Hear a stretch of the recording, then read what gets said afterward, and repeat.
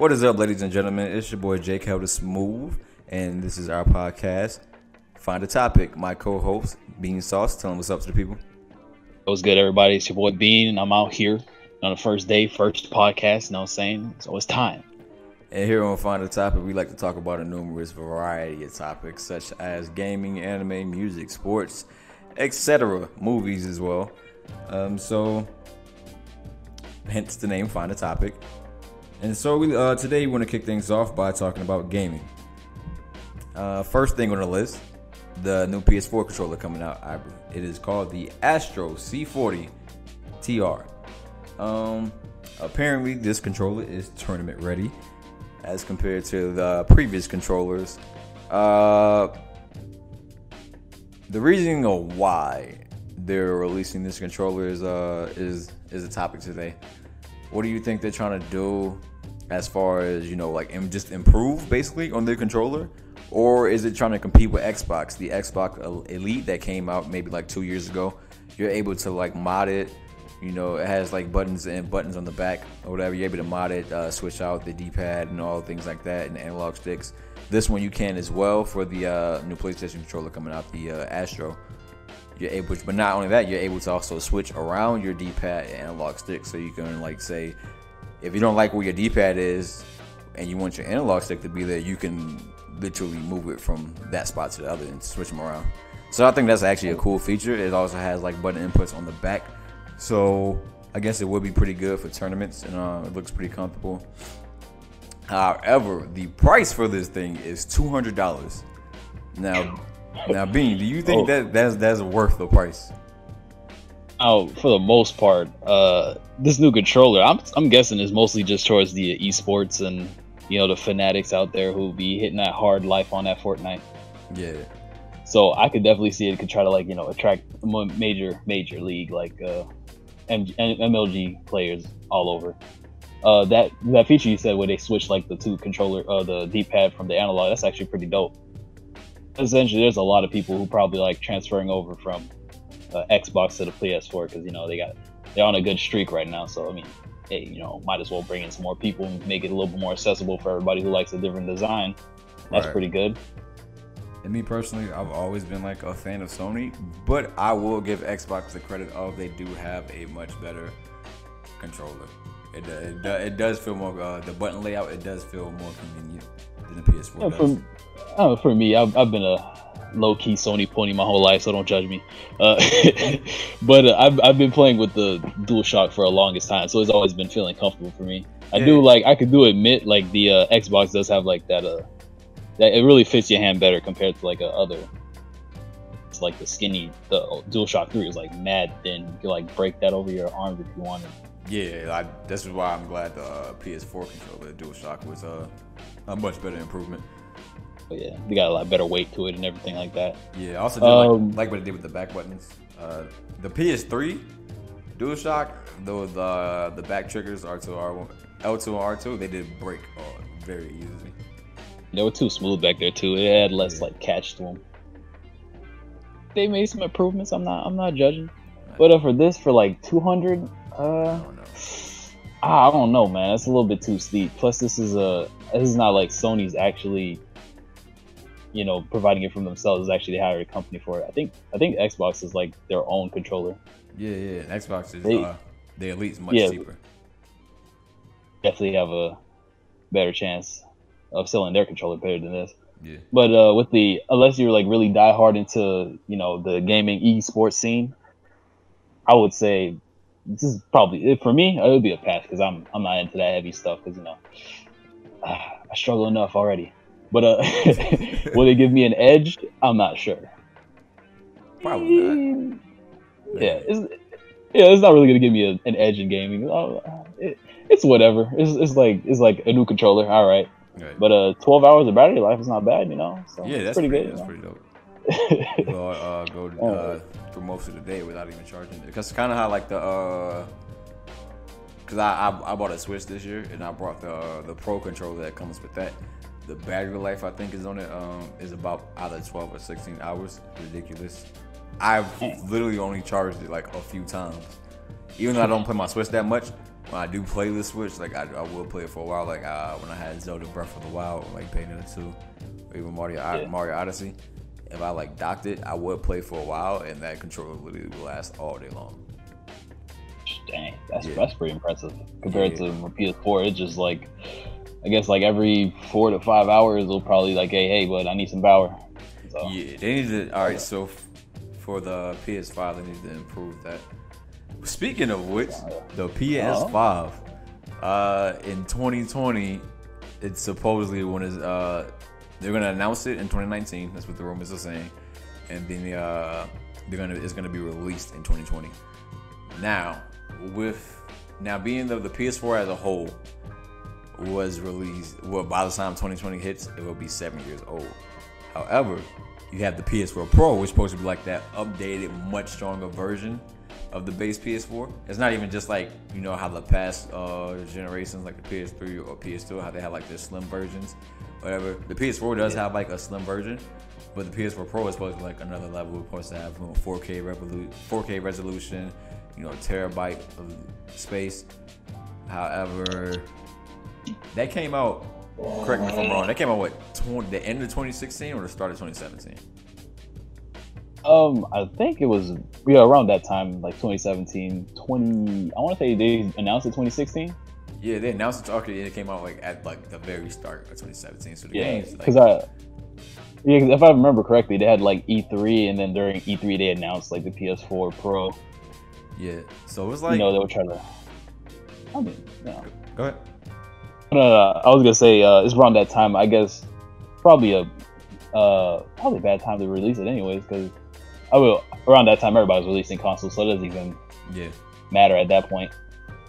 The new thing dropping, however, oh man, I'm gonna let you know it's gonna be a tough time for me. I'll tell you that much, and probably have to like wait again. Yeah. So PS4. It took me a while to get a PS4. I just got a Pro like a month ago. A month. Not even hating. So I'm on like the Pro is like barely, not like almost 2 years old. So by the time they released the PS5 in 2020, it'd be 4 years old. That or 3 years old. Sure. That's kind of crazy. But and then, you know what? Hopefully it's not like $500. Like they just keep. I mean, like the most part. Don't mind if I cut in. But the PS5, I think is a lot of rumors I've been hearing. They're saying it's supposed to be a completely digital console. It's gonna be having retractable memory, so you could take like your memory out or however update it. Like let's say like you have a PC. Yeah. You could just like, you know, update the graphics card or whatnot. Most part, I could say if they could find enough hardware that's strong enough and also cheap enough to reproduce, they'll probably put it around that 500 price range. Ambitious as this, I don't know. Because look at the Xbox One X, right? $500 for that console, and although it is and it's stronger, it has stronger specs than the Pro, of course, which is weird. I keep hearing people compare that, like, oh, you know, like the Xbox One X is a much stronger console than the Pro. Well, what do you expect? It came out a year after and it was like $100 more expensive. It better be better. Like, you're right. Like people were bragging about that, like that was something. I was like, it came out well after the Pro, like a whole year after. Not only that, it's like $100 more. Like if it didn't have like better hardware, wouldn't you be upset about that? Yeah, of course, because you know you get what you pay for, and if you want to buy cheap, you can get a cheap product, of course. Exactly. But if you want to get, you know, if you're paying like, you know, 500, 600, your thing has to do like what it offers, and probably even a little bit more. Exactly. But there's a lot of, you know, there's a lot of, you know, maybe you got some games on there too. But you know, it's how you would find if you buy any product, you know. Yeah. So there's a lot of consumers need to like start paying with their wallets and not with just how they feel everything should be. You know, I'll just buy it just cause. Of course. I could tell you this. I bought my PS4 like earlier this year, and that was because I bought the God of War bundle. It was by the way, great bundle. I appreciate it because like the solid PS4 looks cool. Yeah, it was. I think 1 terabyte or maybe 2 terabytes. and it's the pro version, so I think it's only 1 terabyte in there. Yeah, because I'm I have a definitely Battlefront one. Okay, yeah. So I definitely expected like at least some. That's why I even went for it, because I expected to have enough data in there. Because man, I tell you, there was like so many games that's dropping, and then, like a game that recently dropped, Red Dead Redemption, that has like 108 gigs. Yeah, I was just a download. That's like that could fill up most of like half of my inventory right now compared to how many games I have. That's why I'm glad. So I most definitely. Yeah, I'm glad I had a pro for that when the game came out. Oh, if I still had a base PS4, wouldn't have the space.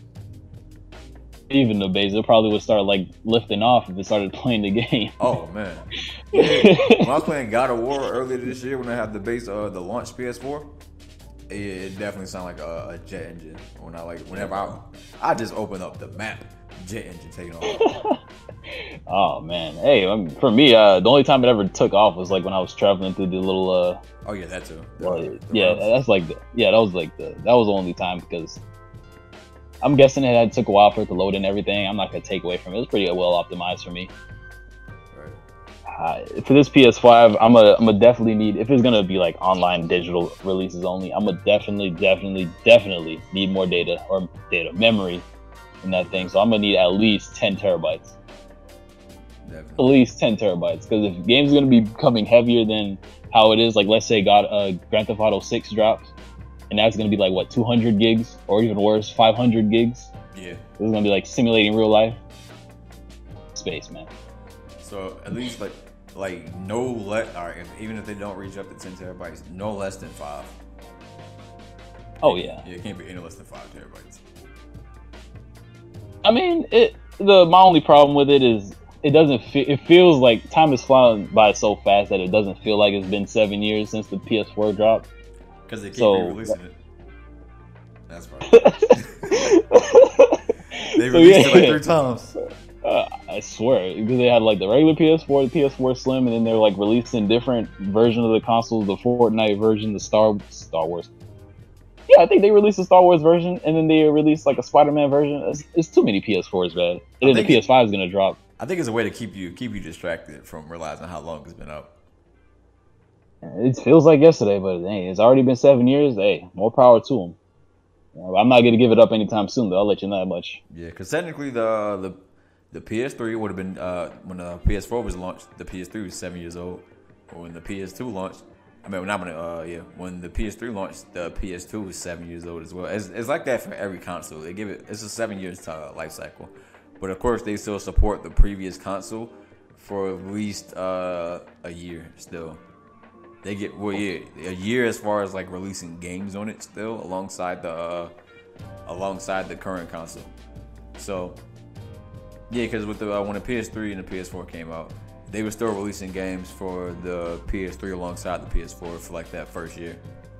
Oh yeah. Speaking of which, I got an email like the other day, told me that like some of the PS3 games are actually dying down in like 2019.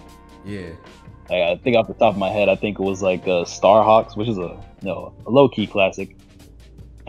Classic. It was a pretty good game. I think PlayStation's Battle Royale, like their Smash Brothers. Right. There's like a couple other games that are gonna have their servers shut down in like 2019 and January actually. So it's like not really like to trip about. They'll still like support the previous console, so you can hold on to your console a little bit longer. Yeah, trust. I had 2 PS3s. I sold one of them so I could get the PS4. And then sliding into the next topic, demos.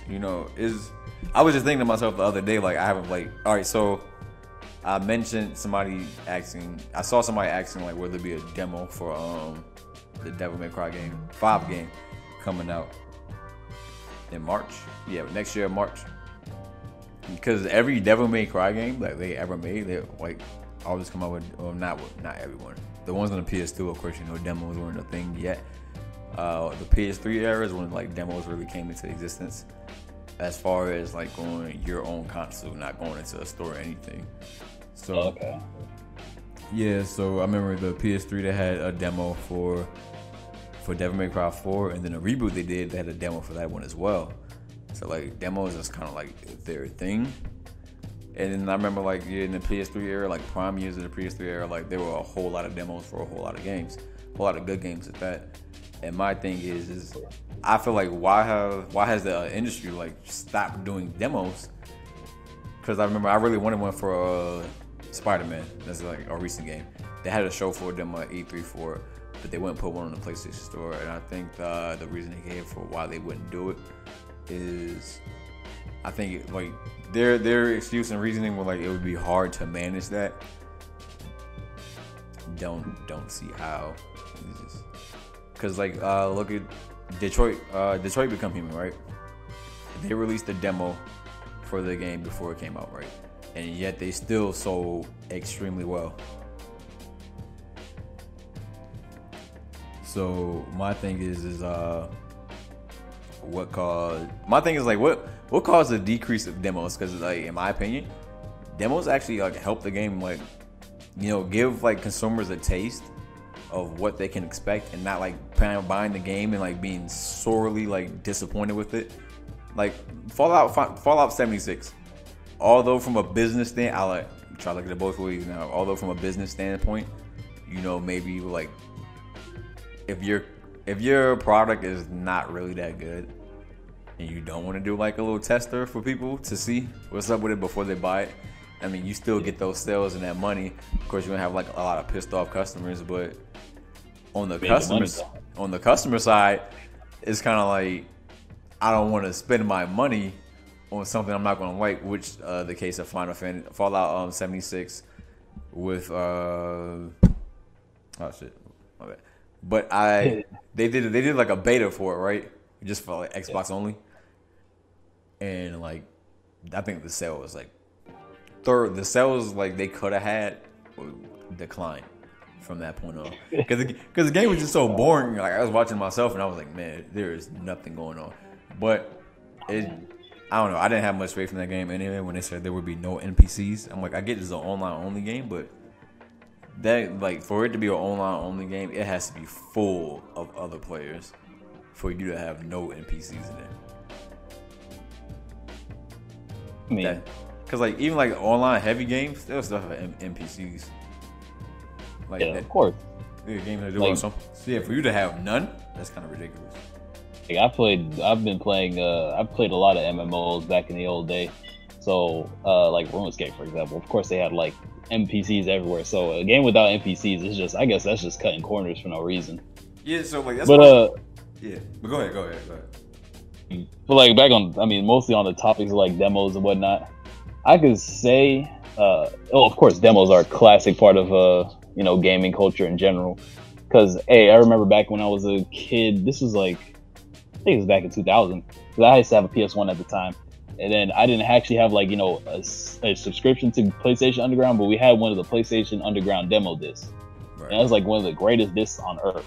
All right, for a lot of people who don't know it at the time, basically, demos actually had to get sent to your house for free, so you get a taste of what the game is, so you can be able to so you can buy it later, right? Mm-hmm.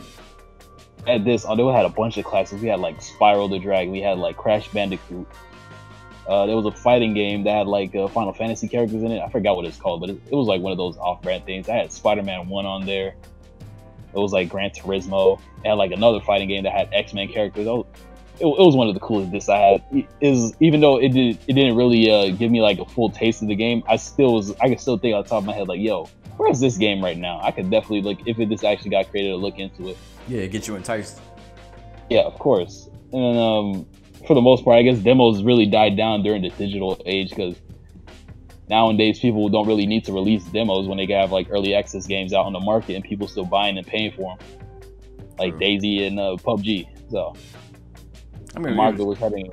But that's online games. If you're talking to like early access and like betas, that's really just applying to like online games.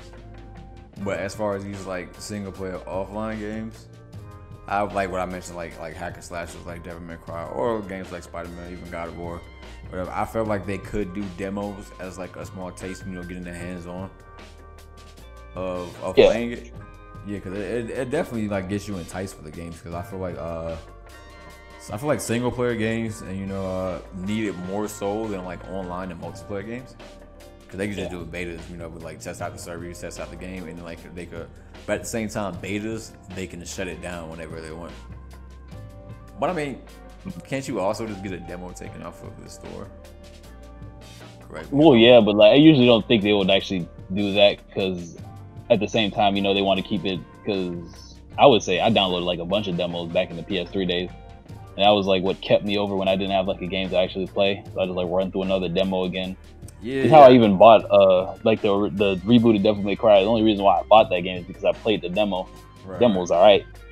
And I was like, all right, cool. I'm interested in it. And I spent my little $3 I had at the time, and I bought the game, and it was cool. And then like I have a bunch of downloaded games on there now, and then, but at the same time, I would say that's the main problem is they don't do the demos as they used to anymore. Because I guess it does take part of their game out. They have to like censor a part.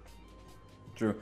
The consumer, but I could say most definitely Spider-Man, maybe God of War, both of them. Yeah, they definitely could have used the demo because there was one part of this the game they actually showed off at like E3, and it was like the whole down. You had to chase the helicopter. Yeah. Yeah, they could have definitely cut that part out, and they could have used it as a demo because not only have we seen it before, they're not spoiling anything for themselves. Exactly. They could also use that to show you how to do different things in there. If you heard that. You can see, okay. You can also do like different things in there, like you know, they show you how to do the stealth, they show you how to do the combat, show you how to like traverse around like different areas, show you how to swing a little bit even as well. Right. They even had an open world version on the show floor, but however, the open world version of the demo, it was very limited. Like there was only a piece of the map you were able to like explore, and that's what I'm saying. Like you can still do release demos and just limit them. Like demos could still be viable pieces like information because hey, for God of War, if you could have did like any part of God of War, I could pretty sure it'd be demo other than like towards the ending, I guess. But like But yeah. Hey, wait, go ahead. Oh yeah. Oh, I was gonna say giving up on demos because like nobody really downloads them as much as they used to now. Because anybody just not even playing like, you know, like, oh, there's a game I'm looking forward to, and they just like, hey, where's the demo at? You know, I haven't really heard people much. It's just because like people start using demo in their lingo, I guess, if I could say it, if that makes sense. True, I guess, because like every now and then I still go in the store and look for like, you know, demos of interesting games. Yeah. Some of like, them are. I had like this. I had a demo disc of this game. I think it was called Dragon Quest 8, I think, for the PS2. I played that demo like so many times. I could never buy the game, and I never did buy the game. Right. But I played it so many times because it was just that dope, and I was like, yo, I want to get the full game, but I can't because a kid at the time and no money is like being a bird without wings. but playing it makes you want to get it. And it's just like nowadays people stop like, you know, going for demos because they got like Twitch and YouTube, and they got like other people they can watch play the game, so they don't have to like play it for themselves, and they make their own judgment based off what they look at. True. But there's a difference of like watching it and then playing it, you know. Exactly. That's one of the things people were saying about the Spider-Man demo is like, you know, it was like it's a lot more fun to play than watch, and that goes for like a lot of games. Exactly. But yeah, so maybe they have a change of mindset, turning around. Maybe they should like I guess during E3 2000 E3 2019 they'll be all like, yeah, we got a demo out right now. People will be like, oh yeah, let's go. Yeah, they go home and they like download the demo. I feel like after they showcase it at E3, then drop the demo. Yeah, that would see that's like another thing that could definitely be useful, you know, because there's like a bunch of games that are always, you know, coming out and they're saying that they're out. Like, matter of fact, Kingdom Hearts 3 just hit gold, like I think this week or last week. Last week. Yeah, so what is stopping them from like dropping like a small piece of the demo? Nothing. All right, you know, especially when you have small. like a really long game, like Kingdom Hearts 3 is gonna be a long game. It better be. Trust. And do you know how long people have been waiting for that game? Dog. Yeah. All right, you could drop a demo for that game, like just a small piece out of that, probably like 50-hour downloads. Game. The downloads would be insane, and if it was good too, they would have so much more chances. They could definitely outsell like I'm pretty sure God of War if they just drop a demo just for people, just for the horde, just to eat it. Yeah, you have like so many like streams, like you have people streaming the demo, whatever. That more people want to download the demo, they play it for themselves, they like it. More sales, it just translates well. I'm telling you. There's definitely a lot of ways. We could probably go on this topic forever because there's definitely a lot of ways that you could even use the demo to help increase it even more. Because I played recently 2K19. They had a demo, and in the demo you could take the character that you start with in your like the first second of the demo into the full game. So you don't lose anything. You get to keep your progress, and you get to try out different things before you actually and your VC pick the one that you want. Yeah, exactly. Yeah, I don't know about the VC though, but Now if you didn't spend the VC, like you get to keep it when you got the full game. All right. Knowing 2K, I didn't trust them. yeah, me neither. But demo. Hopefully they bring them back. But moving on, Game of the Year awards. All right. So earlier, I think maybe a few weeks ago, Joystick did their awards. Somehow Fortnite got Game of the Year, but we're not gonna talk about that. I don't even think it came out this year. It came out last year. If I'm not mistaken, it's probably like earlier this year or something. Because I do know they were still in like alpha around that time. Yeah, but I don't know, man. But that's kind of wild though. Game of the Year. I don't know about that. Because that game burned out. It burnt out for a lot of people pretty quickly. Oh yeah, even though they kept like the system going with skins and whatnot. I will say I appreciate them like putting in the effort to constantly update it. Yeah. But bring back Paragon. I mean, they gave their assets away to whoever wanted it.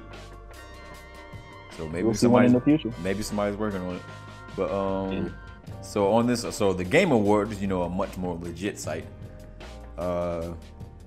Have Assassin's Creed Odyssey, Celeste, God of War, Marvel Spider-Man, Monster Hunter World, and Red Dead 2. So I think Celeste is like Celeste. I think that's how you pronounce it. That's the only Celeste. Yeah, that's the only game on this list I have not played. Well, besides Odyssey, I've heard a lot of good things about Odyssey. But what do you think of this list? Because me personally, I think it has been this year has been a good year for games, especially single player games.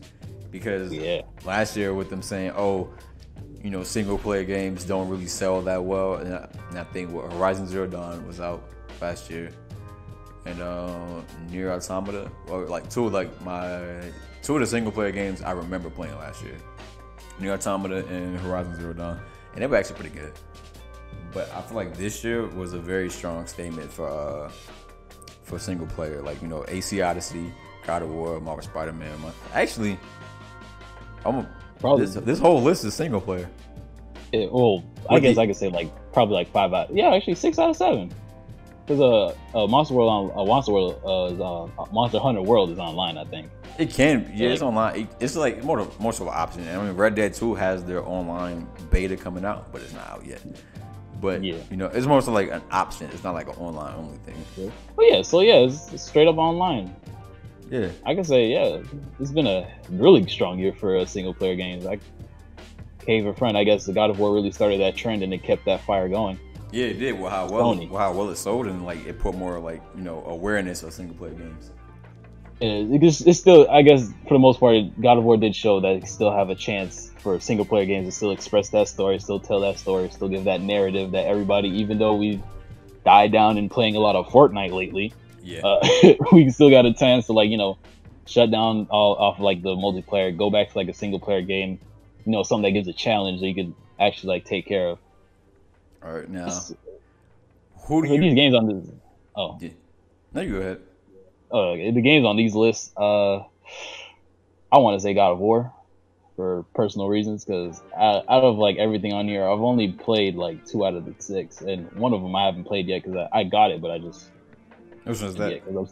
Because I'm trying to play I'm trying to beat Spider-Man right now, which is wildly crazy fun, but I haven't hit like Yeah, I haven't hit the sections where people say it was like terrible, like the MJ missions or whatnot. So reserve judgment. The MJ and like although they were kind of short, they didn't last that long. I'll give it that. It didn't drag on for too long. Maybe like 10 minutes. Least, that means okay. I guess it doesn't like cut the pacing. I guess it's not that bad. It did felt like it slowed down. It could have easily been replaced with a Spider-Man stuff. So we go on. I mean, yeah, that's whatever to me. I mean, Spider-Man's done a lot of things in the games. Yeah. You know, every other game has done it, but they do it so well, so you could just be like, all right, that's good. Yeah, but they don't last long. It's only like 10 minutes long. Yeah. If that. Now, if they were like an hour long, probably would have lost me. Yeah, I can do that. But here, I would definitely say God of War, because it was. I can say out of everyone on this list, it was like the most impactful. Right. It really the week before it dropped, it was already reviews for it.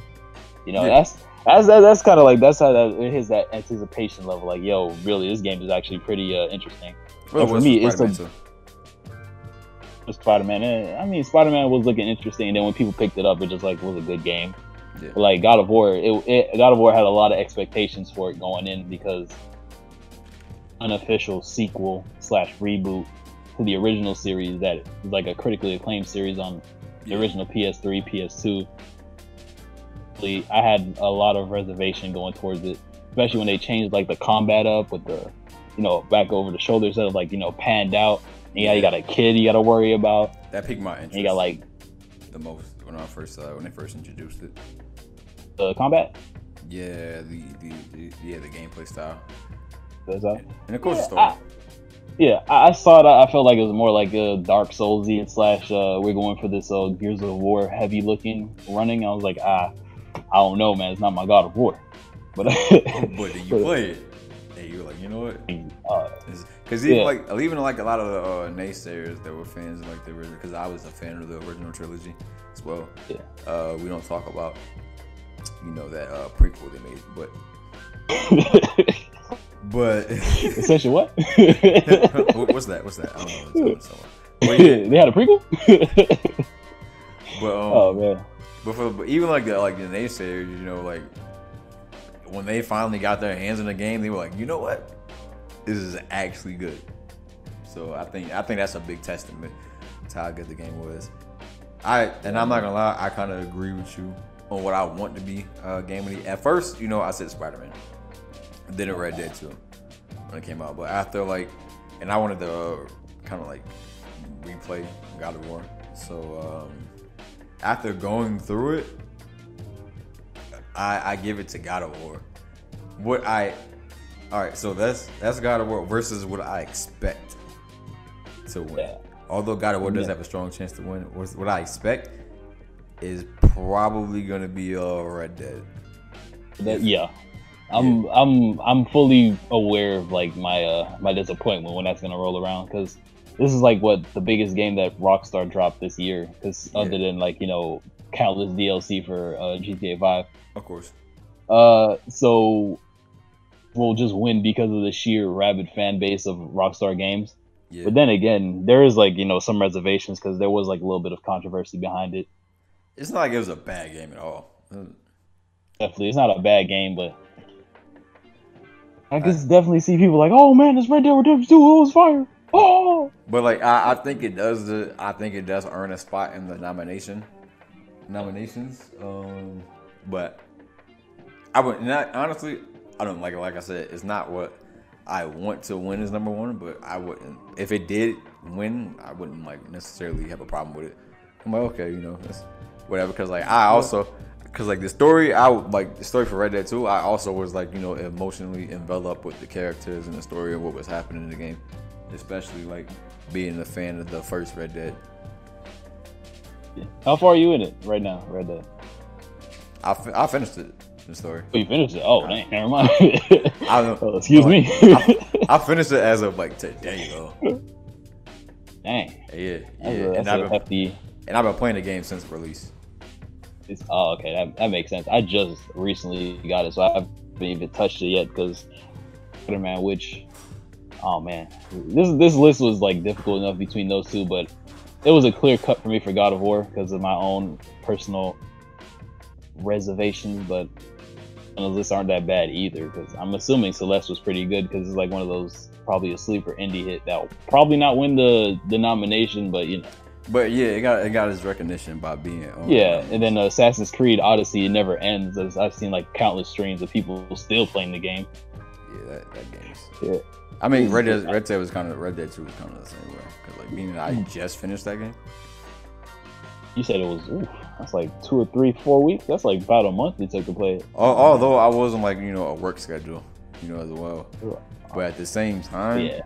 it was like I was like every time I got off, I was trying to develop as much time as I could into that game.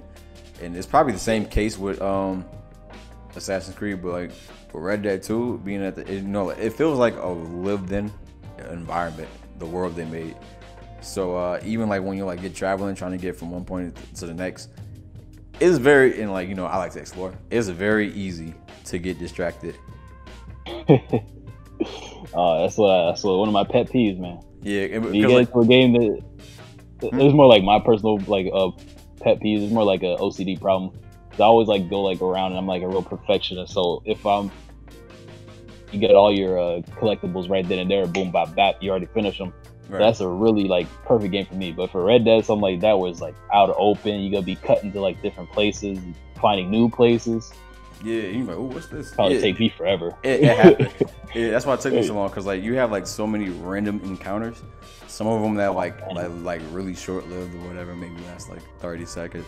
Some of them that like can lead into like missions or whatever, and some of them that just like it's just random events that happen. Like I said, it feels like an actual like lived-in environment, and it's really fun, and I think that's kind of like a good thing with a game is like like when you could just be wandering around and easily get invested in something you just see happening on the side of the road. Oh yeah.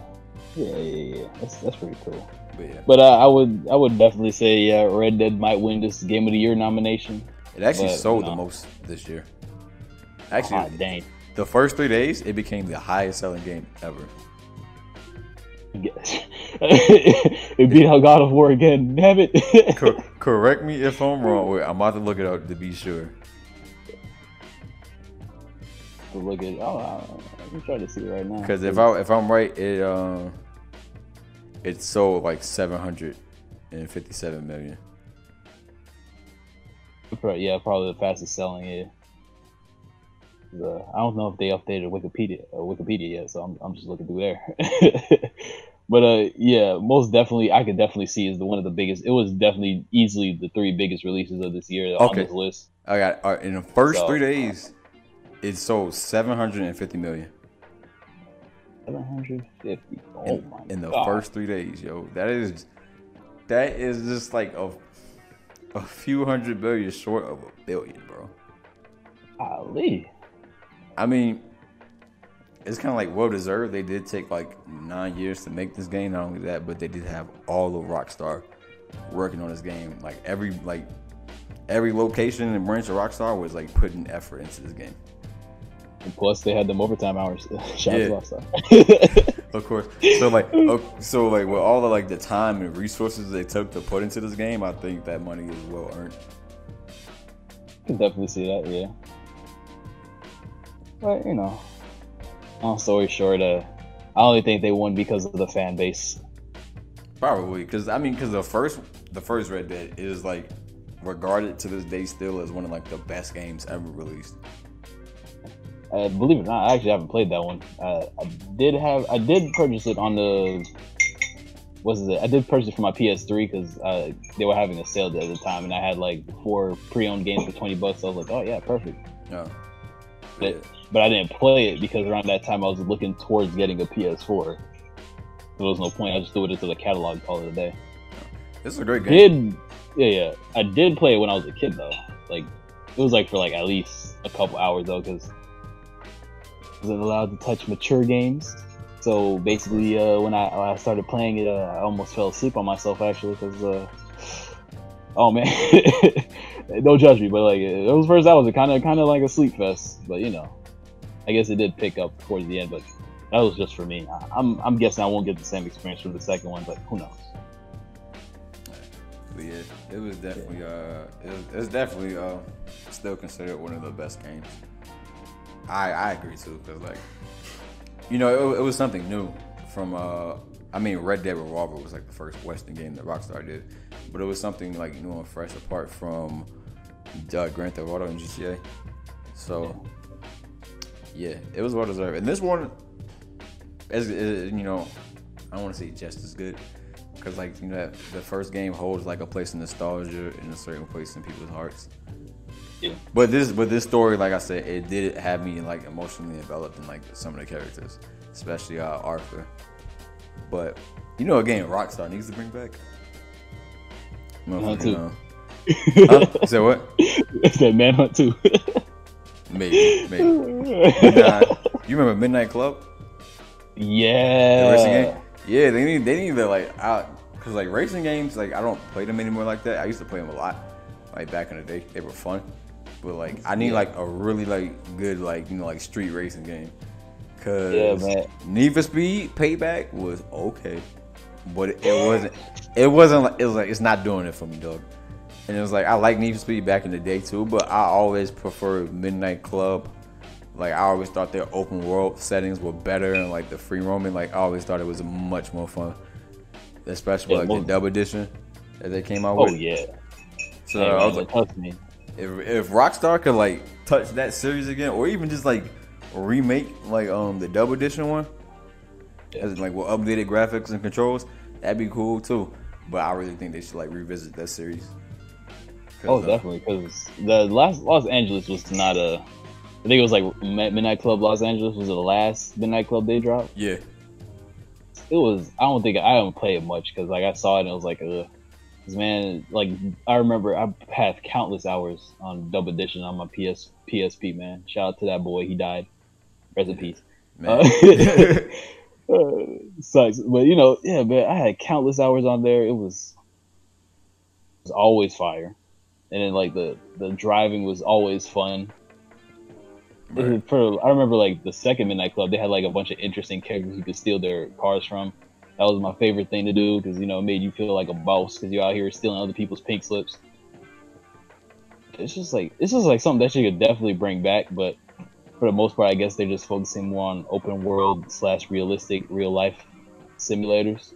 Yeah, but they should bring it back to Midnight Club because yeah, Need for Speed was okay, like I said, you know, but I didn't like the whole like Need for Speed Payback where they did like the speed cars or whatever. Like as far as when it came to upgrading your cars, I was like, that's kind of stupid. Like I have to like use these cars to upgrade it, and some of them will like and some of them wouldn't work well with others, so like actually decrease your stats. I thought that was really dumb. Oh no. I think it should be going like a one-way up thing, like just upgrade if you got the money for it. But it was just stupid. And then the Crew 2. It wasn't either. It's a very ambitious sounding game, but I think they focused too much on trying to make the map so big that, like, you know, it's the same problem as the first one. They focused too much on making the map huge. First of all, it's just like they said, like, I don't want to drive across the country in real life, so why would I want to do that in a video game? You hate road trips in real life. Why do I road trip in a game, man? Yeah, like who thought that was a cool idea? Nah, yo.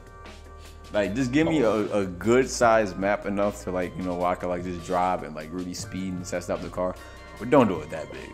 And, like, I would say, you know, get you if you focus more on, like, you know, making the driving amazing. Yeah, the driving mechanics. Then definitely, if they make the driving mechanics amazing, it'll definitely, you know, entice people to have, okay, let's make a bigger map.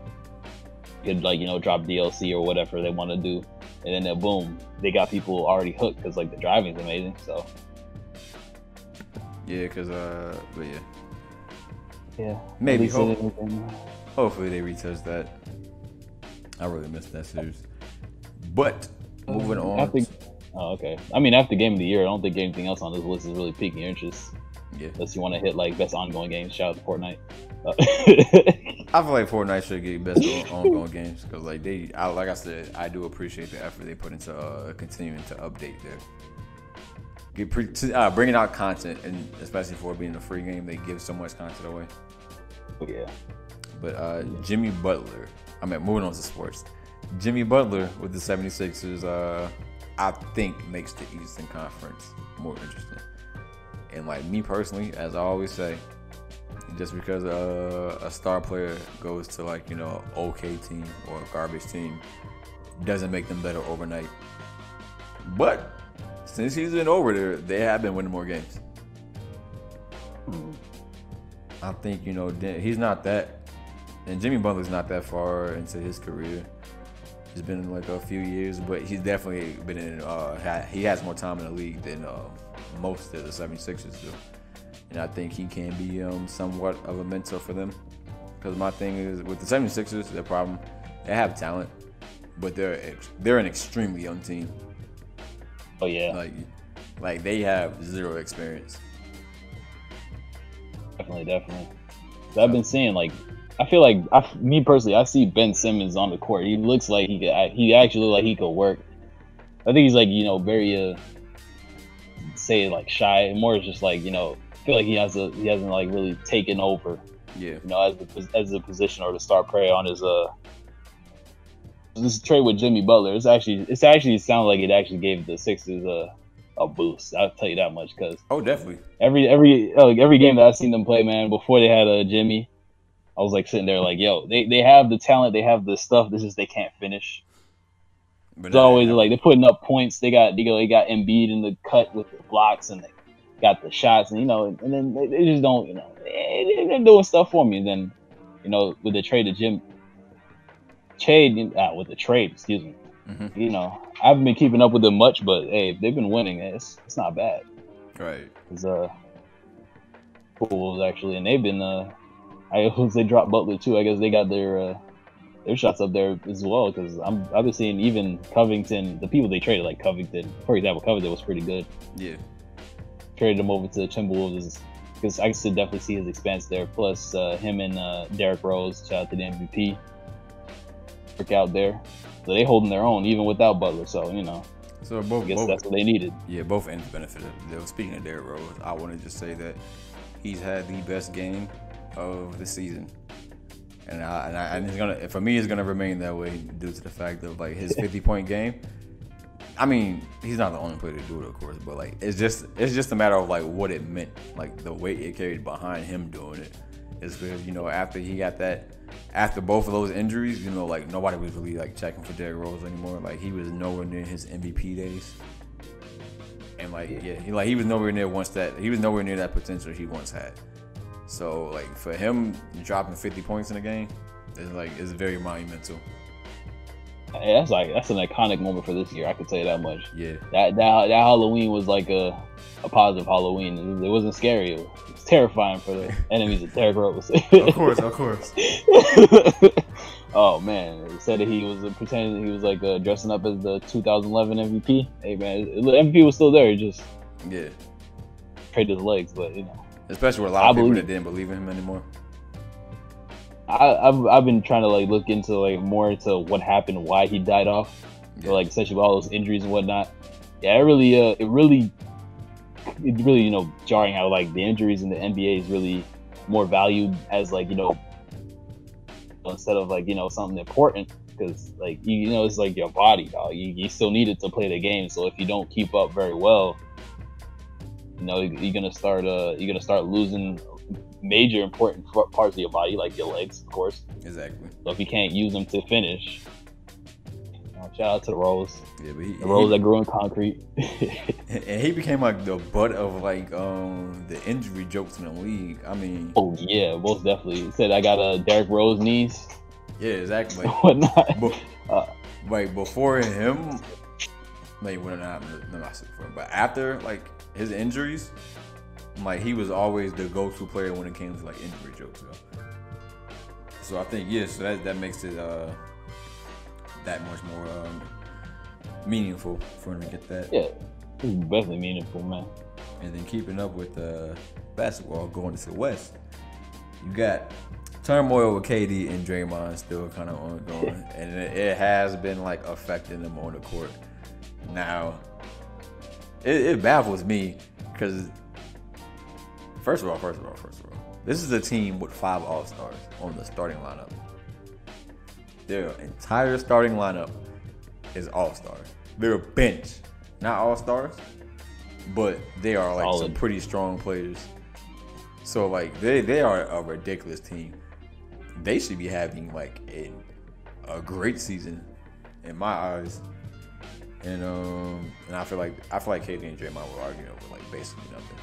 And I feel like them letting it affect the game is ridiculous. Everybody should like be on the mindset of we just trying to win.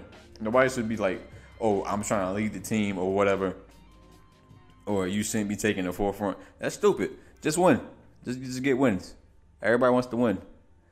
I don't understand that. And like going back to the Jimmy Butler thing, what he was saying why he likes being over Philly right now so much is because nobody's out there trying to outshine anybody.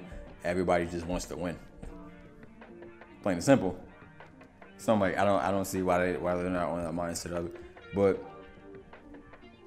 do you think so how long do you think this is going to affect the Warriors? I was gonna say, until Steph Curry comes back, but I don't know. Essentially, like you were saying, there's like a team of all stars. You know what I'm saying? You got Cousins, which I don't know if has he come back yet? Cause not yet. Is he like still out with injury? Yeah. You got Cousins, you got Draymond, you got Klay Thompson out there. Then you got your boy KD, and of course Steph Curry, and that's like the starting lineup, most iconic Warriors team from, like, I guess 2016 up until now, because they have like what 5 or 6 rings, 5 or 6, 4 or 5 rings that they're going for, I guess. But I'm not keeping up with the numbers. I'm looking bad right now. I mean, they also were the team like a few years ago that got the record for most wins. Exactly, right. Like they're essentially in the NBA. They're literally like the star team up. I could tell you, because everybody is looking for their Warriors. Because you can tell anybody on the outside, if they look into the NBA, oh, they know what Steph Curry is. His 3-point shot, water all the time. You know, they got like KD and Draymond. You know, with his face as being a meme or something like that. You know, right? They're a very iconic team. They're very strong. They know how to like completely decimate teams. Not even that. Not even just being like an all-star team, but even with them being like a starts of the team, they also, one thing I noticed about the Warriors that a lot of teams don't have, the Warriors are at its core are still a very fundamental team. So taking fundamentals on top, fundamental playing on top of being all-stars, that's just ridiculous. And it's like it makes them unstoppable. Yeah. So up until now, where we see Curry's injured and Draymond and KD is having their little disagreements, and essentially it's ruining the team chemistry. Because right now, for the most part, like I was gonna say, for the most part, I really think that the Curry loss is very detrimental to the main part of this, because without him on the court, he's literally like one of their strongest glue, if I could say, as an analogy. Because you remember, like earlier in the season, actually broke the 14 3-point record, and that's because essentially Steph Curry saw this and he's like, you know what, he's a hot hand tonight. Keep feeding him the hot hand, and they got to like at least 50 something points. Mm-hmm. As early as like the second quarter. That is like something that she's like, yo, man, this is the team chemistry right there at work. They're like at 100% all the time. Exactly. Nobody's selfish. Nobody's selfish. Everybody's putting in their shot. Everybody's got a chance on the team, and then that's why they shine. No matter with or on or off the bench, they still got like that whole system going. So now with him gone, I've always, me personally, I always thought like Draymond actually had like he's actually pretty angrier compared to like everybody else. Definitely. More of a sense is like he's more of like I don't know if I could describe it, but he's more like an aggressive type of guy. He's more like he's very opinionated on his own things. And KD, of course, everybody considers him a quote unquote snake because he left Oakland to go to the Warriors. That what made them this unstoppable force that they know as today. Yeah. So there's gonna be disagreements between them, and of course, I don't know, man. They just if they would really want to win these games, they should like stop putting in this argument or whatnot. You know, get Get back to the focus, dog. Like, what are we trying to do? We trying to win games, or we just trying to like keep arguing over like petty stuff, like who should get the last shot, or who's being an asshole this night, or whatever. Right. It's like that's like the selfishness thing. They gotta be back on the court, dog. Because like, hey man, I could definitely see even without Curry, I could definitely see them putting in work. Because Klay Thompson, if on a good night, he definitely could have a shot. Right.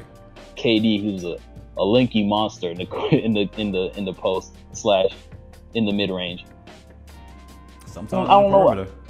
On the perimeter, like, what's the deal going on? But for the most part, if they don't get it up together, they're gonna probably end up. They're definitely gonna end up in the playoffs. What I mean, might. But as far as making it further in the playoffs, I don't know, dog. 'Cause you got a lot of monsters out here this year. You got a Guinness out here. Apparently, people saying he's made in a laboratory because he's a monster with the Bucks right now. Let's talk about how him and then like the Raptors also have are having a better season than the Warriors. Let's talk about that. Oh man, yeah. I haven't been keeping up, but oh yeah, definitely. Actually, I remembered. Yeah, they got the boy, of course. Yeah, Kawhi Leonard. It's 16-4, and the funny thing I remember, the Raptors are 16-4, and the Warriors are 14-7. The Raptors are having a better season than the Warriors. The Grizzlies, the Grizzlies are 12-6. 2 more games, they can have a better season. Yeah. Hey, I mean, for the most part, that's just the power of Kawhi, I'm guessing. Because I remember I was talking to somebody about like how great Kawhi is for his own team. Told me he's like one of the greatest, probably like one of the greatest, second greatest players in the NBA right now. That's what he said. When he left the Spurs, I was like, I looked at. There's a big gap. Yeah, because I was like, oh, that's word, right? And then I went to go like watch a couple highlights, see what the Raptors were up to. And then this man Kawhi by himself is like just a threat. It's just like he could be on the perimeter. He could go on the inside. Mm-hmm. He knows how to like lock down on defenders. He's great at defense. I think he's becoming a better all-around player than LeBron. Like he's getting to that point because I still consider to this day I consider LeBron like the best like all-around player due to the fact like he's good. Well, he's not really like a 3 shooter. He can shoot threes if the situation calls for it. Yeah, but he's normally good like all around the court. Even like he's even able to do all 5 positions. That's why I consider him number one. Like the only other person you've seen do that was Magic, and do it efficiently. I mean, but then but Kawhi, he's showing that he could probably take that spot. Not sure. We'll see. He's essentially. I feel like Kawhi. Once you get Kawhi on the court, you could definitely sway like a whole match even. Yeah. I say the Kawhi has even better defense than LeBron. But first of all, I was watching the Raptors highlights. When did Kawhi learn how to dribble? My God. He got to the Raptors this year. I see him taking ankles now. Oh, hey, you telling me that sounds like a threat. He was already a threat before that. I'm like, you can dribble now? Oh man, dribble god Kawhi. That laugh was actually a joke. He was fucking the souls of like other NBA players. Taking their powers. His laugh like has evolved over the years. Cause man, if you go back to like 2011, his laugh. In this interview, bro, his laugh sounded like a dying horse, my dude. Trust me. So like that laugh now, as you saw this year, is a lot better than previous years. I mean, if you go back and watch his earlier interviews, it's gotten better. But now I think he's just he's getting better on and off the court. Oh man, that's pretty good though. But all I'm gonna say is I just want to see my Heat make it to the playoffs this year. Are you a Heat fan too? Oh yeah, of course. I've been a Heat fan ever since I was birthed. That's great. That's great, man. D Wade is my favorite player. So, and as anybody could say it, and I'll say it again: top 3 best shooting guards in the league. Exactly. All time. 1 would be, of course, Michael Jordan. Number 3, Kobe. Like the top. These are the top 3 in any order. I don't care which order you want to pick, but yeah, Dwayne Wade by himself was making the Heat a monster, dog. Like I was watching his highlights. I I saw him snatch so many ankles and make people fall. All he did right was just like a step back. Yeah. He was just just rush down like he would just rush down the court, hit him with a quick snatch, fall. I'm like, man, come on. He's not even doing that much, and he's breaking ankles. That's crazy. It's crazy, man. He's been with the Heat for a long time, so this man is like, oh, what one person told me, like the Heat is like more like a disciplined type team. Yeah. So like essentially, it's more. I could say they're definitely very fundamental. I feel like with the Heat coming in, like the Heat with them having like new talent coming in, I feel like him being there. Now that he's back there, I feel like him being there helps. Like definitely coach them. Being that he's a veteran of the league.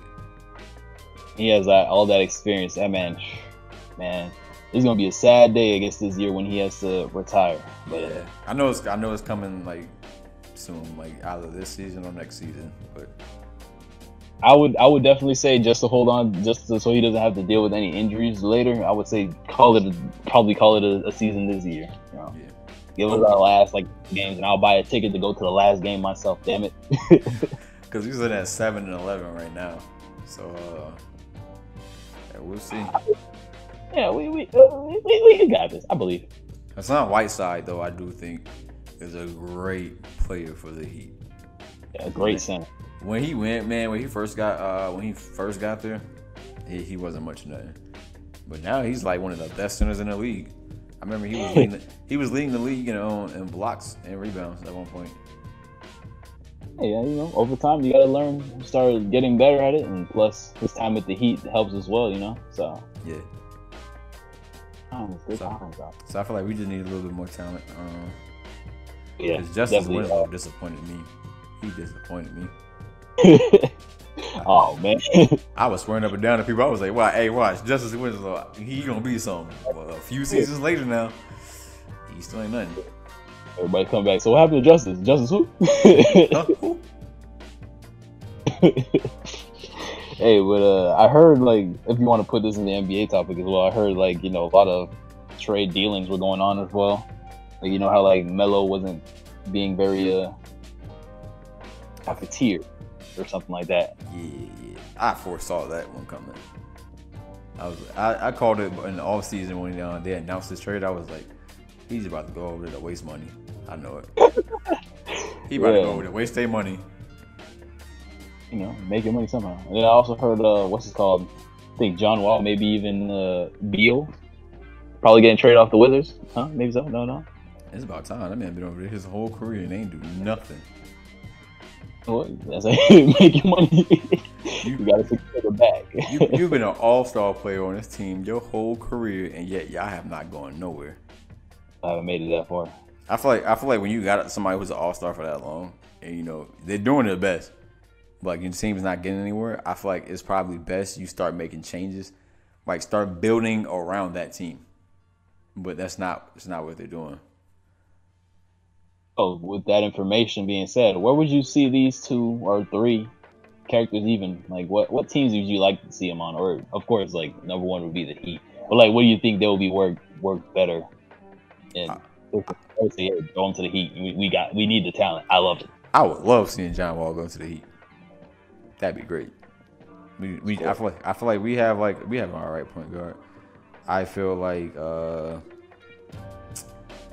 I feel like a star point guard going to the Heat though. That'd be awesome. But because they got D Wade running points sometimes, but I'm like, it's not really his strong suit. You have that vision. Yeah. I like being that the West has been a powerhouse for so long. I'm just really starting to see more competition over in the East. So of course I want him to stay over there. What would be a team that he would go to and improve? The Hawks. Trae Young out there, rookie of the year. Atlanta Hawks. Yeah, I think they got Trae Young. Oh yeah, that's right. I've been hearing nothing but good news from him, so I'm assuming he's doing pretty good. Probably. I mean, I can see that, but I don't know how knowing what happened to Dwight Howard, rest in peace. Oh, man, they been playing But, that recently. oh yeah, it's a sad day in NBA history.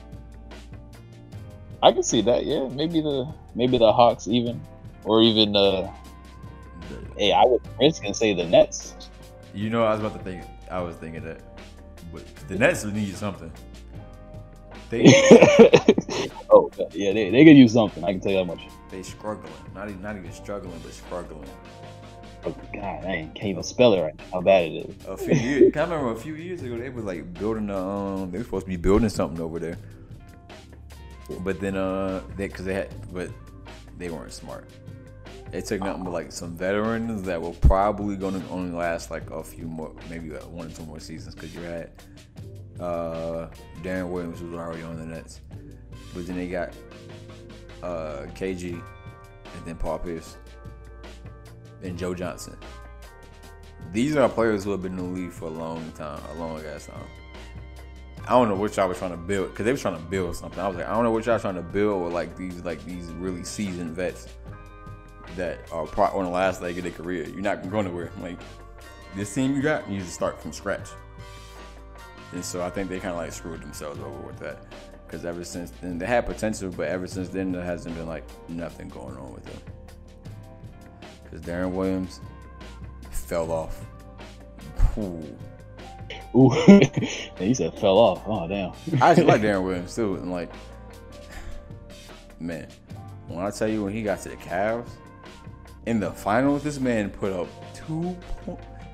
0 points over 4 games and had only 2 assists. The entire. I wouldn't say for the entire playoff series. Oh my lord! I'm serious? No, I think he did something during the series, but like as far as the finals goes, over the 4 games, he played all those 4 games, right? Yeah. No points. He put up 0 points throughout all 4 games.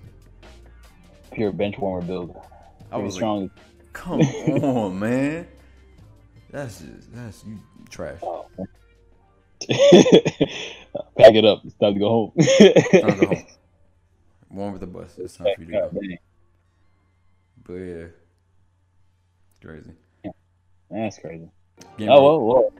In the I was gonna say it's pretty early in the season right now. Well, early is like more is like we only get got somewhere. Game. We getting past the beginning. Starting to see like what teams are capable of and what they're doing. Shout out to the Lakers. Yeah, they're doing something. Yeah, I want to say the Lakers are like the underdogs of this year, because I really believe that with the LeBron's trade to them, they you got people like Lonzo Ball. They got really good like guards and forwards as well, like Kuzma and Hart. Definitely. They're doing their thing, so it's just like a lot of people. I guess they have a lot of attention on them, considering that LeBron decided to trade to them. Right. And he's like a big figure, so I definitely want to see them continually improve over the season. Maybe most definitely make it to the playoffs, because that'd be a statement right there. I'll tell you that much. And then just real briefly, the last topic of sports. The NCAA has 3 undefeated teams this year. That's Alabama, which is not surprising, Notre Dame, and then Clemson. Clemson is being my favorite team. I'm really proud of them. Say what now? No, I said, okay. So you're a Clemson fan, okay? Yeah. Yeah, but I rep South Carolina, out there. Okay, oh yeah, you got to rep your spot.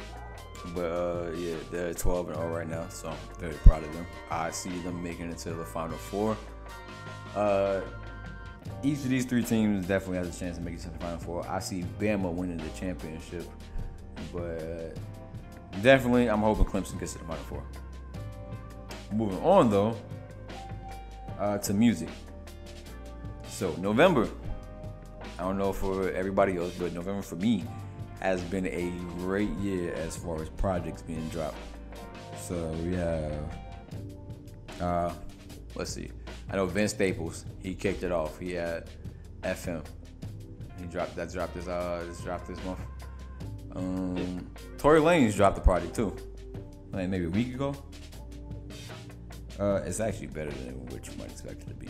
It's pretty good. I'm not like a big Tory Lanez fan, but like I will rock with some of his songs. But that one's pretty good. Then we have Smino. Most of you guys may not know about Smino. Smino is an artist out of St. Louis. Also has like some Chicago influences as well. His music is very like, especially with the saturation going in the mainstream, his music is very different from what you might expect it to be, and it's actually pretty good. He's a rapper. He can sing as well, and his vocal range is actually pretty outstanding. Like if he wanted to do just R&B, he could, and like be fine by just singing alone. But I do think he's a great artist. He does take a lot of creativity with his music and experimentation. Like his album he just dropped recently called Noir. It's a pretty good album. Does a lot of experimentation with his voices. I think every song was pretty much enjoyable except for one. I would say that was Crushed Ice. But other than that, like dude's very talented.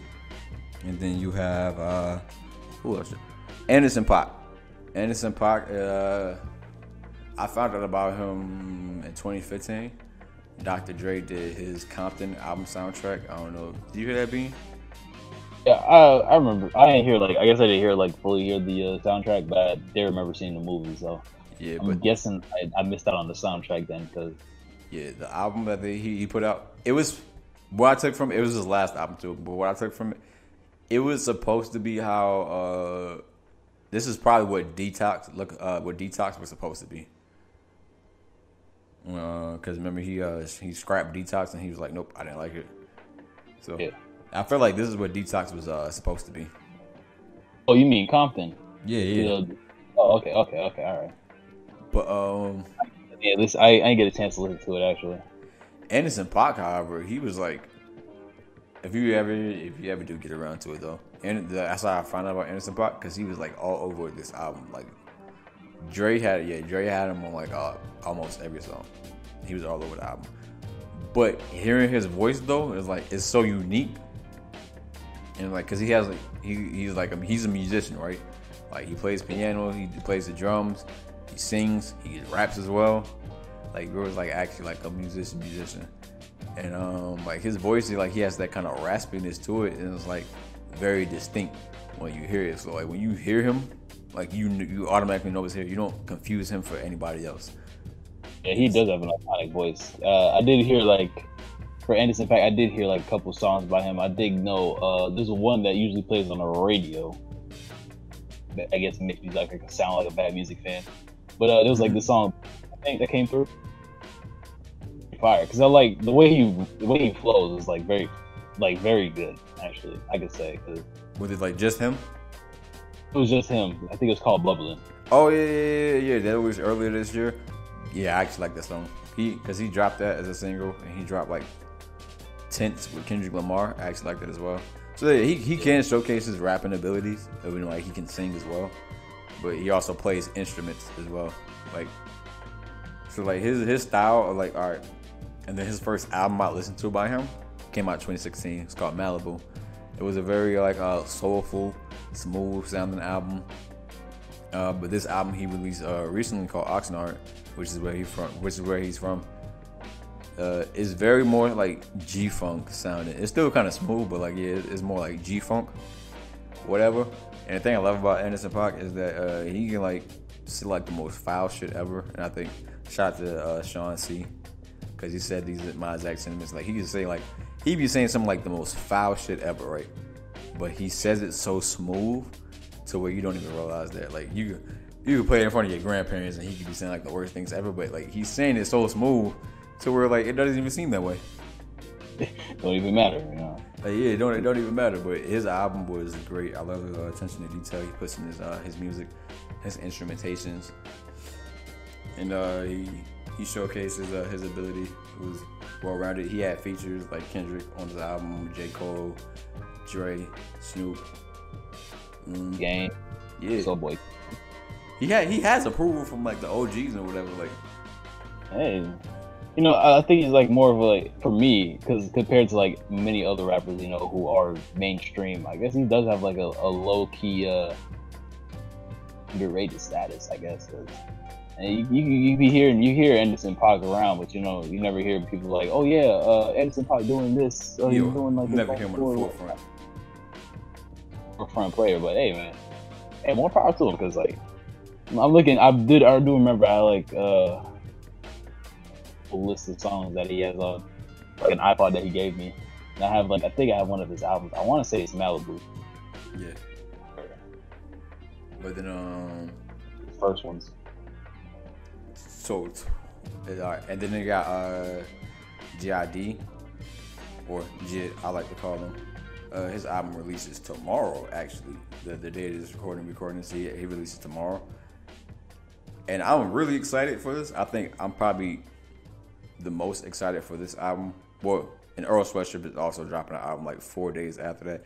These are the two biggest projects for me personally, because so JID, right? I followed him on SoundCloud for about 2 years before he was signed to J. Cole, because he's from Atlanta. You know, Atlanta's not that far from Columbia, so it was pretty like easy for him to be discovered by me. My friend put him on to me though, and then yeah, I remember being a fan of him like ever since that. Like, I'm not really like a fan of like people on SoundCloud. I do like some music I find on SoundCloud by artists coming, like trying to come up. But he was like the number one on there, like that stood out to me the most, because like he was so unique. Although I guess a lot of people do compare him to Kendrick, but only compare him to Kendrick as far as like vocal inflections go. I can see that part, but as far as like his technicality and rapping style and his flows, sometimes it's like all his own entirely. And well, Kendrick and Wayne, that's what I could see in his voice. That's what I could guess you could say he takes an inspiration from, like a mixture of both of those. But yeah,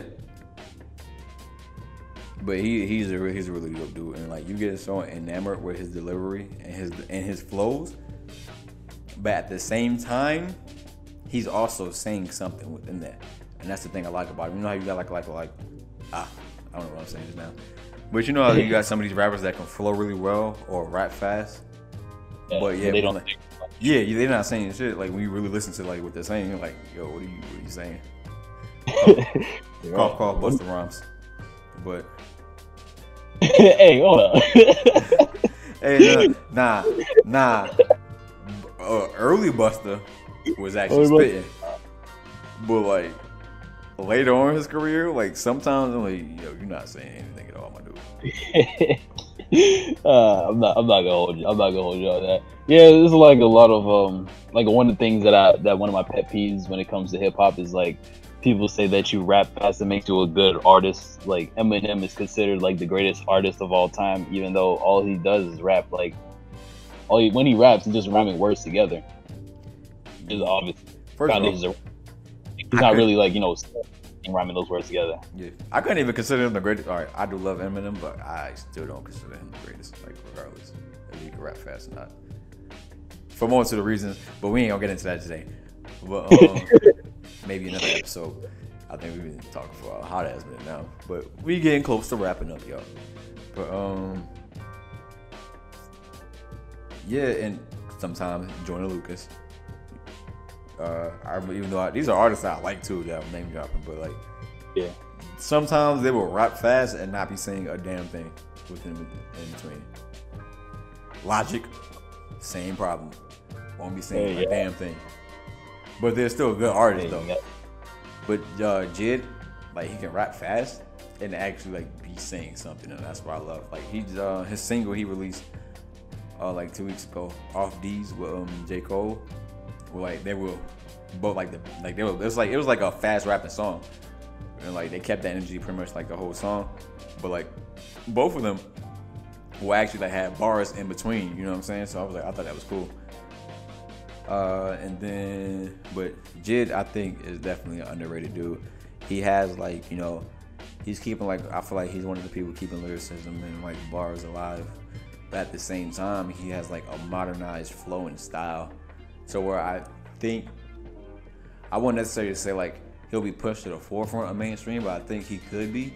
and I think that he would definitely keep a strong fan base and a strong following, and could be around for a while after. And I can see that. Yeah, definitely. Earl Sweatshirt. Drop an album. Yeah, on the 30th of That, this month, November. So like 4 days after Jid comes out, you got Earl. Now Earl, I'm really excited for, just due to the fact that he was one of my favorite artists, but he still is one of my favorite artists. Cause like the dude is like lyrically complex as fuck. Like he was getting, like when he was 16, he was getting compared to Nas. That's an accomplishment. Hey, you know, you can't get better than that. You know what I'm saying? If you got like one of the greatest lyricists compared to you, that's like.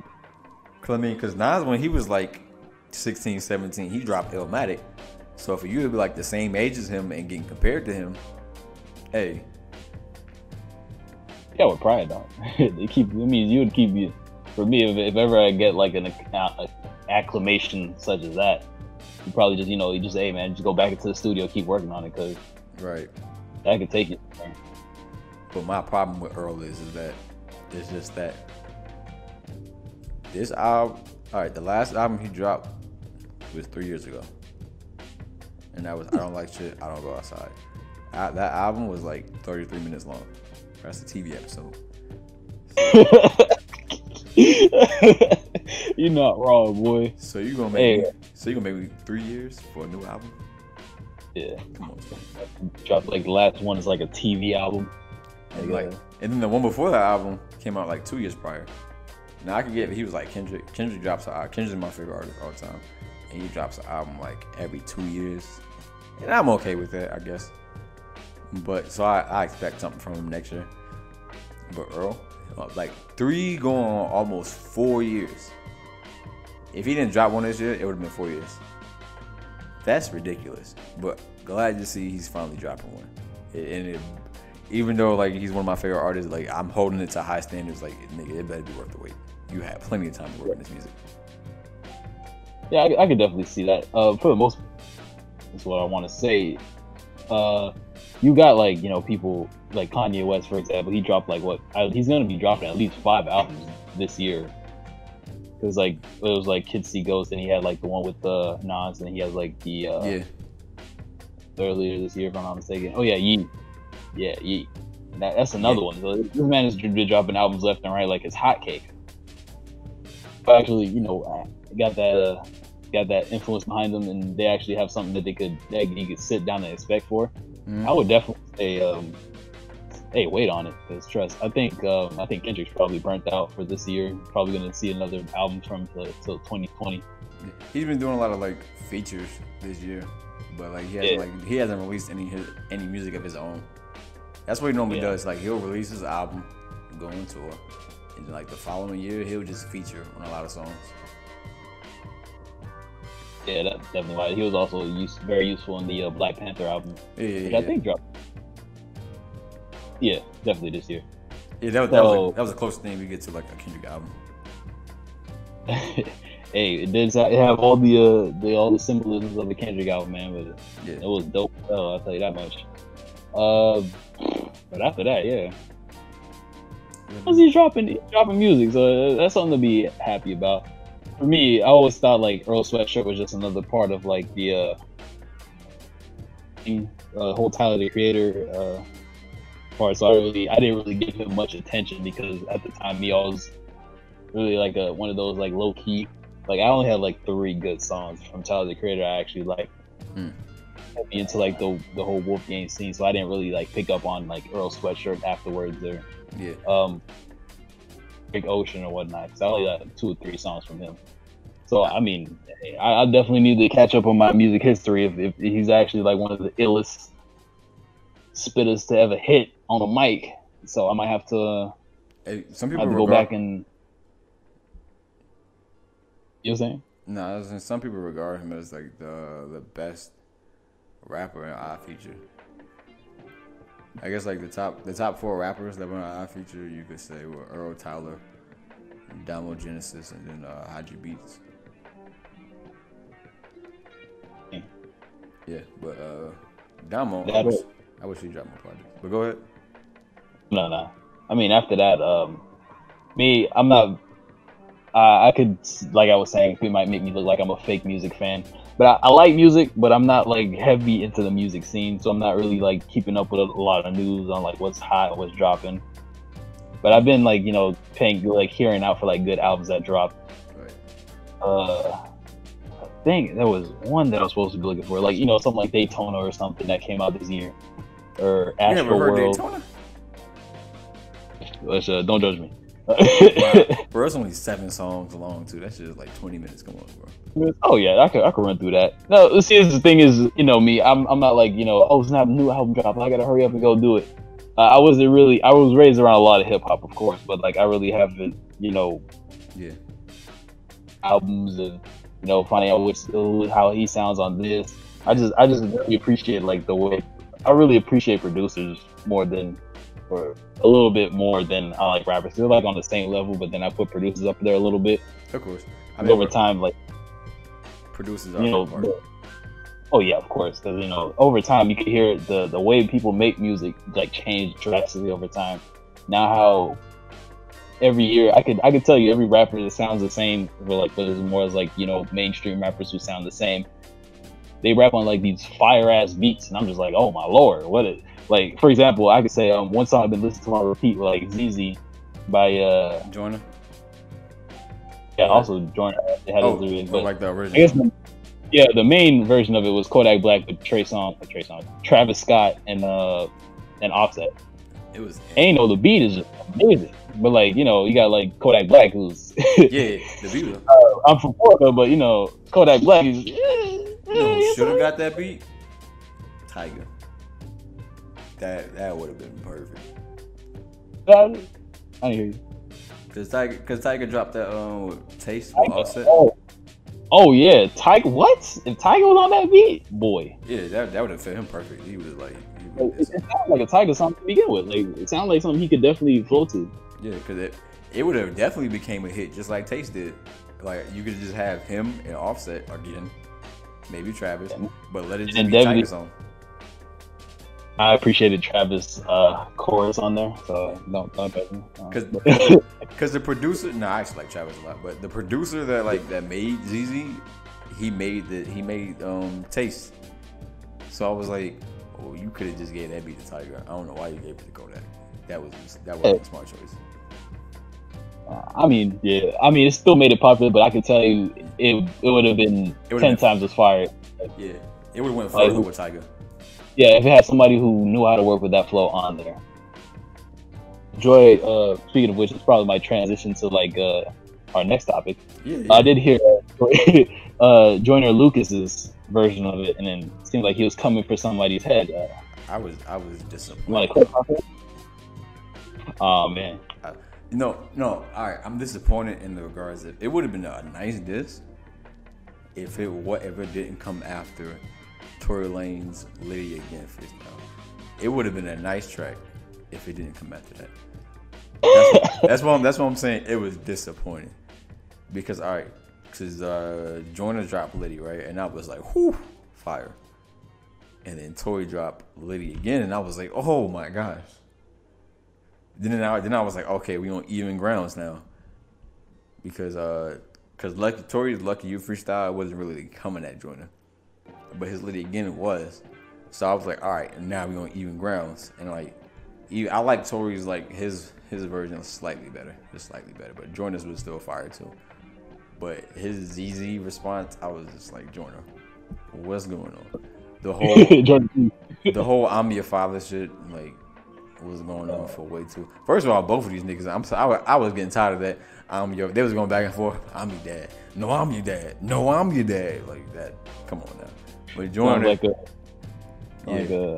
one of those Maury cases right now. Yeah, but Joyner, he stretched it out for way too long on that track. Like when he was rapping like his dad, telling Tory talking to him like he's a baby. I was like, he stretched it out for way too long. It wasn't even clever at all. I will say he did get him with the old plagiarism shit, but it wasn't because when he said it though, I already knew this, the whole Don Q thing, him biting off of Don Q or whatever, and him biting off of Kendrick. I already knew this, like well in advance, especially the Don Q one, because like that's how there was a video that went viral about it. It was like, hey yo, my man Tory Lanez, he's stealing bars out here from Cassidy and Don Q. Oh no. Yeah, so I know about that one already. So I was like, yeah, you did point it out, but it's not like the majority didn't know. But yeah. Oh, wasn't it like earlier this year? I remember he was doing an interview with the Breakfast Club, if I'm not mistaken. And he's saying Tory Lanez, I think he said that he got paid to like write lines for like a lot of people, if I'm not mistaken. It's probably another person, but I feel like he said this. Maybe. It's been a while, so I'll probably have to go back on it. But yeah, I do think it was nice though for the sport of hip hop as far as like competition goes. I thought it would have been better if they didn't have. It's kind of weird, for them to be like, oh, it's not a beef or whatever. Like after this, we probably gonna be like, we mad cool. We probably gonna do a track together.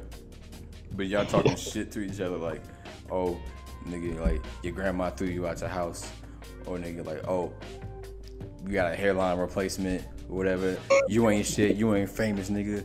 Or like talking hellish disrespectful shit. I'm your father, nigga. Like, come on, cause that's mad disrespectful. And then for y'all to be like, oh no, ain't no beef. Come on, nigga. Y'all saying some beef worthy lines. I'm just letting you know.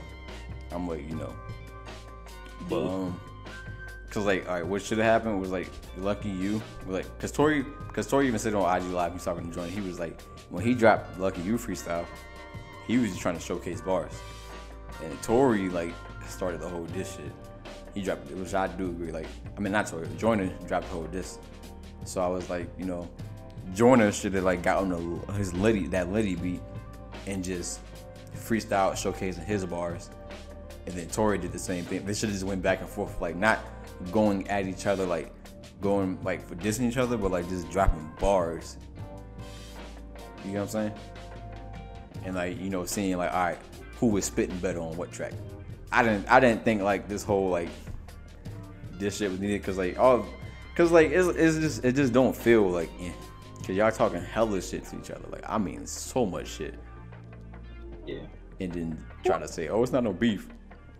What you expect? Like, if you don't have any context behind it, if you just hear these songs, you gonna think it's a beef. I promise you, gonna think it's a beef if you have no context behind it. Yeah, of course. I didn't even know like when I heard Joyner Lucas is on the ZZ beat. I heard when he was like talking smack about somebody. I found out later it was out Tory Lanez. I didn't even know if they were like beefing or not, because it wasn't really like sure, maybe pushing like Drake and maybe like something like how Ice Cube back in the old days did it. Yeah. I didn't really see it like as like, oh snap, they were actually scrapping out here. You know what I'm saying? But for the most part, I was like, okay, that's cool information, And then I guess now that I found out that they were just playing JK, but that kind of like, what's the point for it then? How you gonna talk shit to anything? Oh nigga, you be stealing bars. You be paying other niggas to write your shit. And you ain't no thug. And you a short ass motherfucker. You ain't no gangster. You biting rhymes. But this ain't no beef, my nigga? Come on, bro. Come on, dog. Yeah, they got it. They're just covering up. That's what the negativity I can say about social media. A lot of times people like to look great on social media, but everybody knows a lot of people are fake out there, man. They like having fake friends more than actually being real. Yeah, that's what I'm saying. It's all a publicity stunt. Yeah, most of the real people on social media are not really real. They have to set up the photos to make them look good. Exactly. Like, it's always like refreshing to hear like something like Cardi B and Nicki, even though pretty sure a lot of people would like to a positive rap beef. But if like Nicki came into like the studio and said one day, he's like, I'm coming for her tracks. Yeah, instead of like the he said she said, I'm gonna throw a heel at you. Or, no, I could definitely use more diss tracks, because back in the day, those things were like life or death. You start talking about somebody, hey bro, I'm for your neck. You probably not wake up tomorrow. You know what I'm saying? like I'm fine, but you know, with beef, as long as it doesn't go outside the music. You know, once it goes outside the music, it turns into something else. That's the thing, you know. You don't have to like take it to heart to the point where you have to like almost, you know, gotta like lay down a block where he used to live because my shoes are a different color. I'm pulling out the strap. Right. So, but we are trying to end. We're not ending lives, but we ending careers out here. Yeah, you can end somebody's career, but you know, as long as they're prepared to like, you know, get something to end their career back. So exactly. If it's gonna be like empty, then like what's the point? See, which is like another thing. Like let's say shenanigans with 6ix9ine and I think I think it's not YG. I think it was Chief Keef. Oh yeah. Like I think he was just and said if he ever comes to Chicago, come for him. I was trying to keep up a little bit on it to see what happens because he was talking mad reckless and I was like, oh, it's time. I want to see somebody smack down a pedestal. Nothing really happened, you know. It was more like it was all just talk. It was all super. Yeah, I'm trying to use big words that I don't even know. It was all just like extra. But to be fair, though, 6ix9ine was like running around the world. Yeah. You know. I mean, like for example, I remember rest in peace, but Triple X when he got punched on stage, I forgot what the reason for, but hey, but X was about that life though. Yeah, cause like that's the thing. Cause them niggas jumped him. He got jumped, and like he was right. He was like you know he was calling. He was riding around the city apparently like trying to find it, cause like, but like people telling him like, nah, don't do it. That's not smart. Yeah.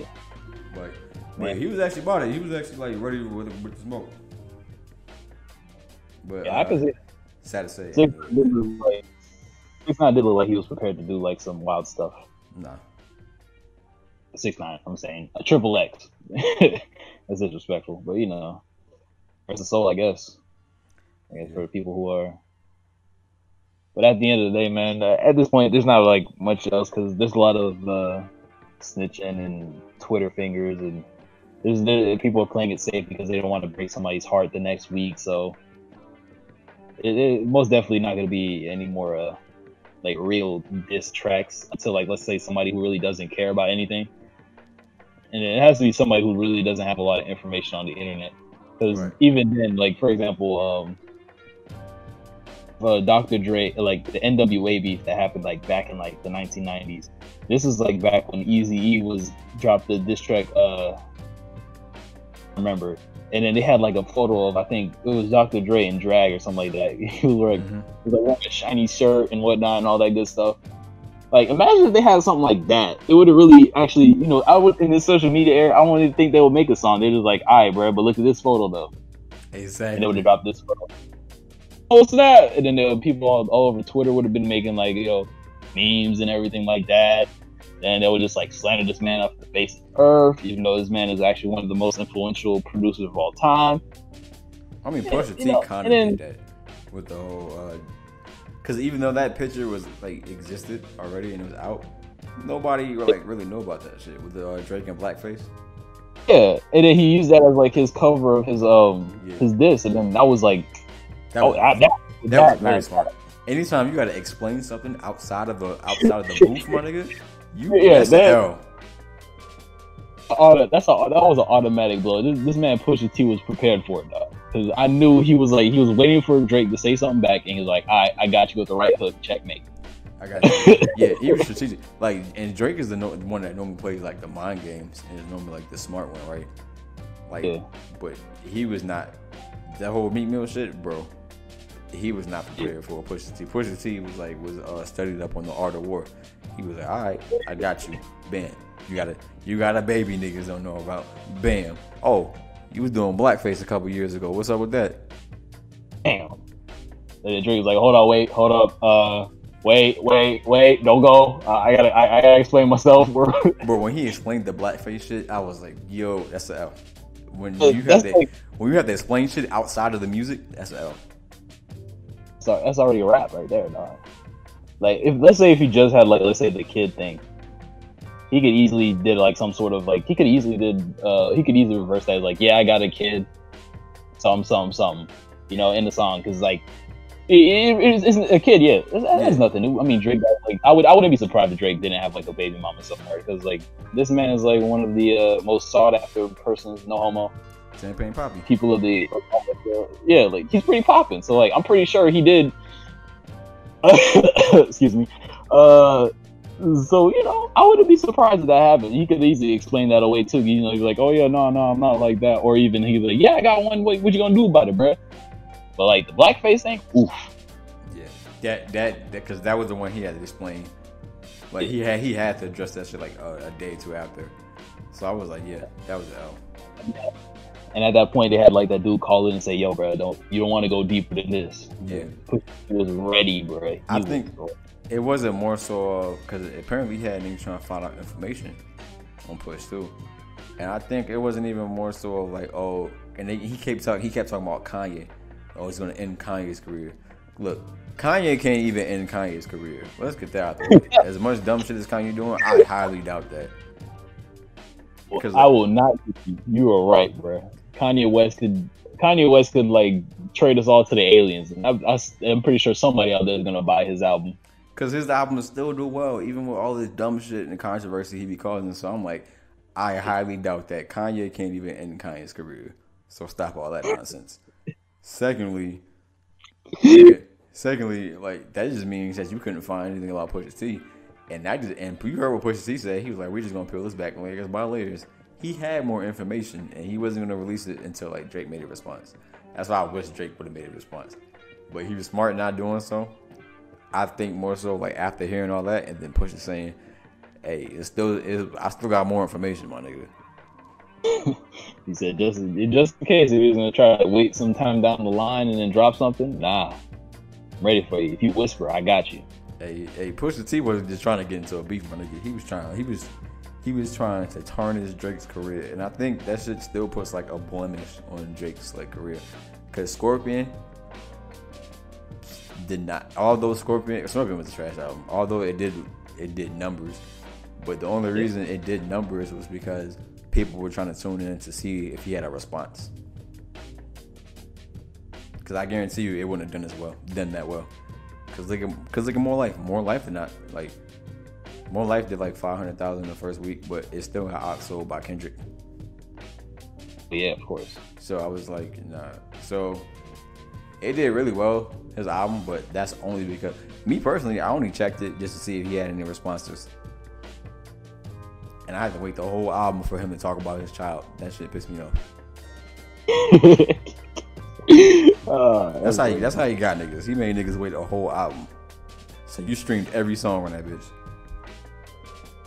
Just tell you about his kid. Yeah. Damn. See if it's true or not. Speaking of album.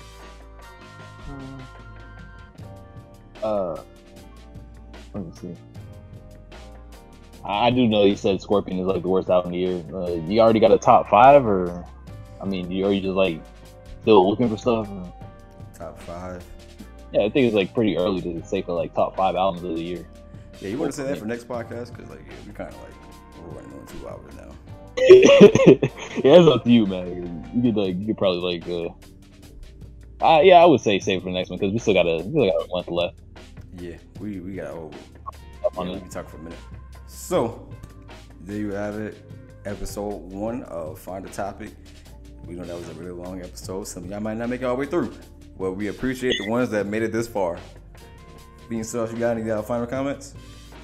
I mean, yeah, we ran through a couple positive comments. We ran through a couple topics today. You know, we got really touched with the different things. I learned a little bit of new things nowadays, and I gotta go back and look over. But yeah, you know, I mean, if I could like attack myself, you could follow me on Twitter at Bean Sauce. Yeah. Z instead of an S. So it's like Bean Sauce, but you gotta like take the S out and put the Z in. I mean, don't make fun of me. They stole my name. I had no choice, dog. It is what it is. So yeah, you know, I had to do it. But yeah, I mean, I hope I can be back on the next podcast. I don't know, but you know, of course, it's your boy. You're my co-host now. You in this? You stuck? All right. Damn it! I signed a will that I didn't expect it. But all right. we might have somebody else next week, but not maybe if we do it next week, but like next episode, we'll have somebody else probably. Yeah. Small beginnings, man. Small beginnings, you know. They said it took one step to get on the moon, so we about to take 15. Yep. Well, if you want, y'all can follow me on Twitter at jkel_thesmooth. And this has been Find a Topic. Thanks for listening.